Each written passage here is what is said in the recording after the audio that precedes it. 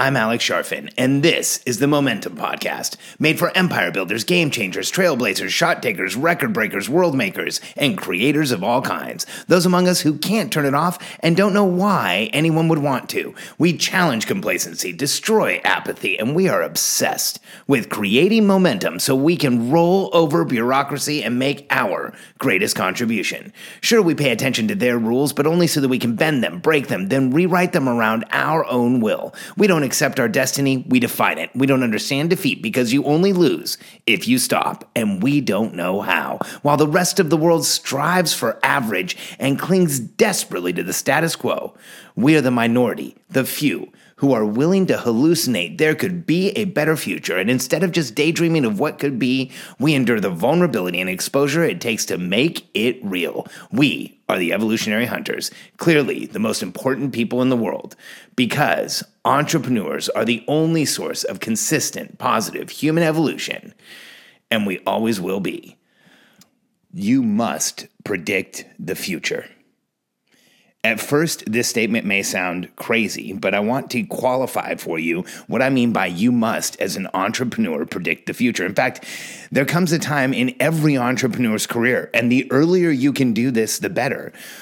But in every one of our careers, we have to do the following: assemble some leverage, a team of some kind, because you can't do it all yourself. If you're going to do something significant, you end up not being able to do it all yourself.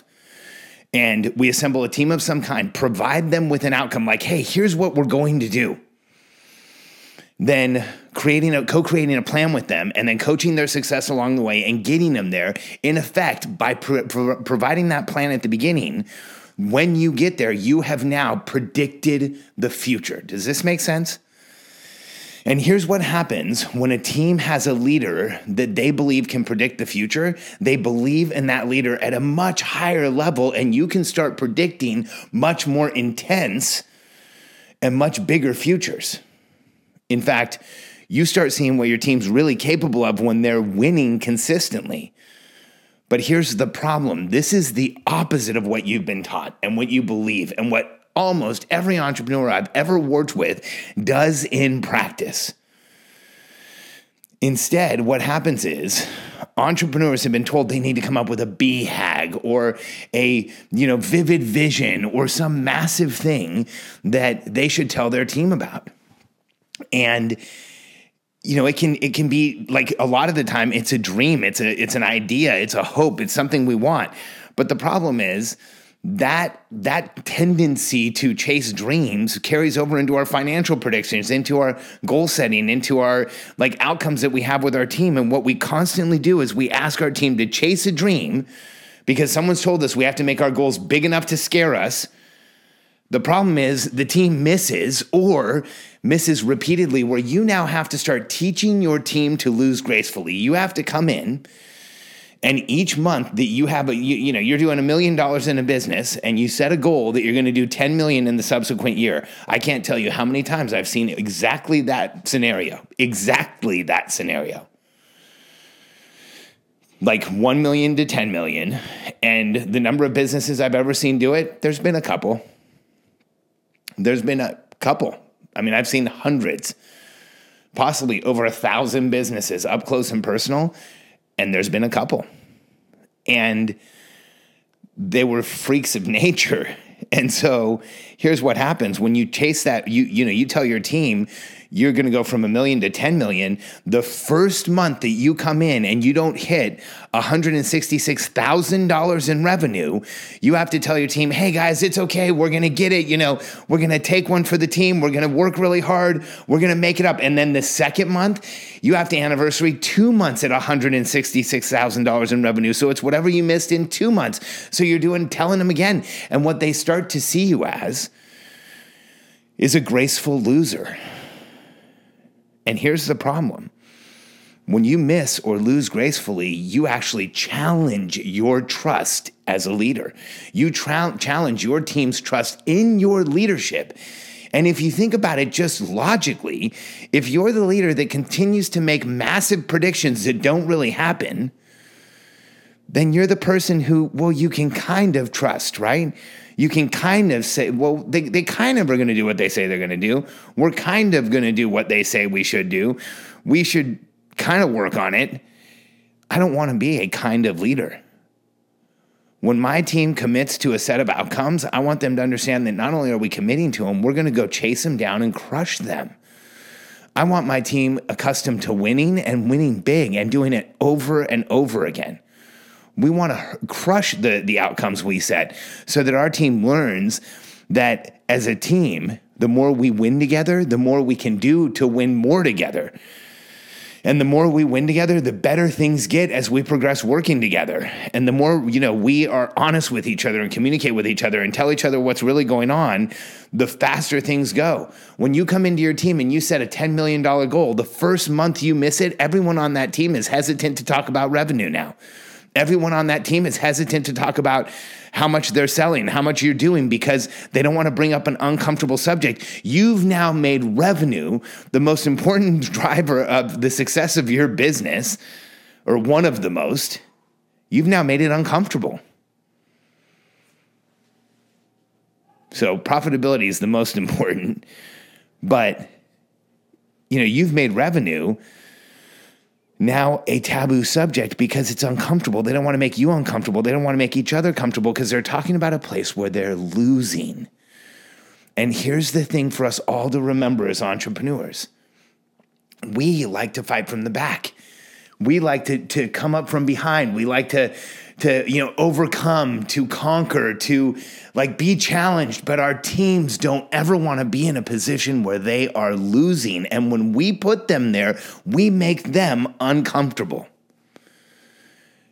And so you must start to predict the future, which means you need to relearn how to set outcomes and goals.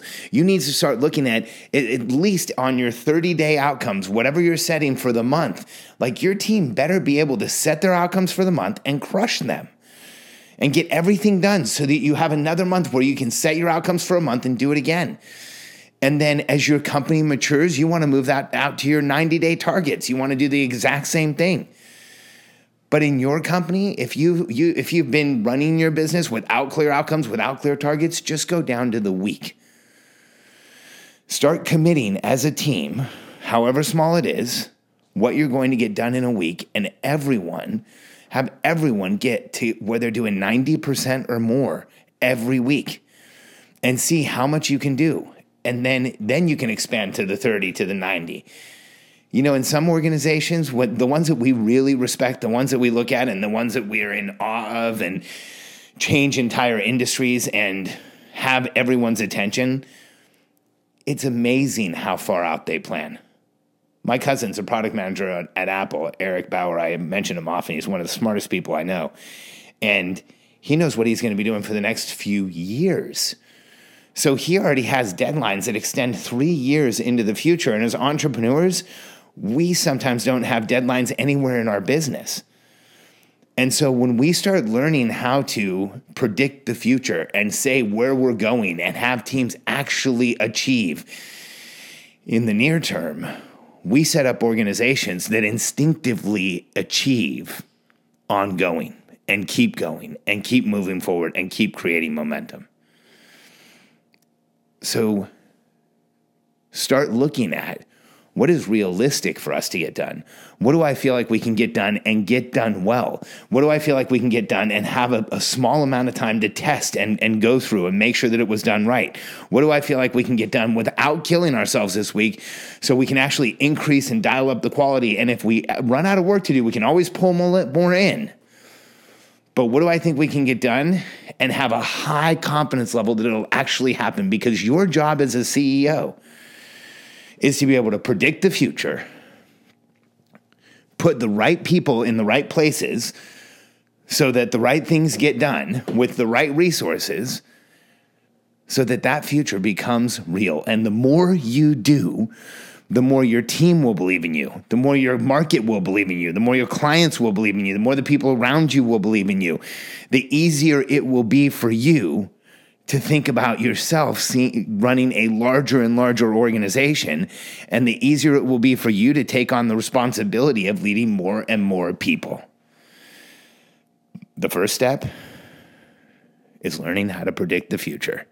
Don't let anyone ever tell you you can't, because this is a skill that great companies and great entrepreneurs have fine-tuned to the point where they can predict the day they will launch a sports car off into orbit in a radically differently designed rocket than there's ever been, and then land the boosters back like a candle facing the wrong direction. If you watch the videos, it looks like it's not even real, like Elon Musk recently did.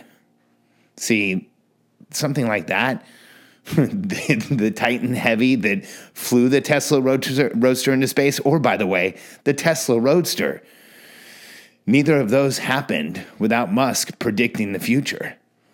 But imagine how mature his system is. Imagine how far off into the future he's predicting today. So as an entrepreneur, I know we have this tendency, this need, this drive to set outrageous, sometimes outlandish, sometimes bigger goals. They've got to scare us. But I want you to just stop and think about, what is that really doing to your team? You can have those goals. But when you go into your team, I want you to start being able to predict what will happen. Start opening that window of prediction so that it's longer and longer for you. Start being able to hit with more and more accuracy what you're going to be doing in the next week or the next 30 days or the next quarter, and see just how much of it you can get done and just how much or more you can get done. And as you start to predict the future and your team sees you winning and they recognize you as a leader that wins, as a leader that predicts the future, as a leader that says what they're going to do, and as a leader that builds trust, you will only see yourself be able to do more, accomplish more, create more, and show up for more in a way that gives more back to your team. And that's exactly what's going to grow your business. You have to predict the future first. If you're running a team, if you're an entrepreneur who's on a team, if you're getting involved in, business for the first time, or if you've been doing this for a while, I think you should understand the concepts in my book, The Entrepreneurial Personality Type, because most of the entrepreneurs I work with are in a tremendous amount of constraint and pain. And sometimes all it takes is for us to understand a little bit more about ourselves with perspective so that we can see sometimes the greatest pain we have may be exactly where we have the most significant opportunity. Go to freemomentumbook.com and get yourself a copy of The Entrepreneurial Personality Type.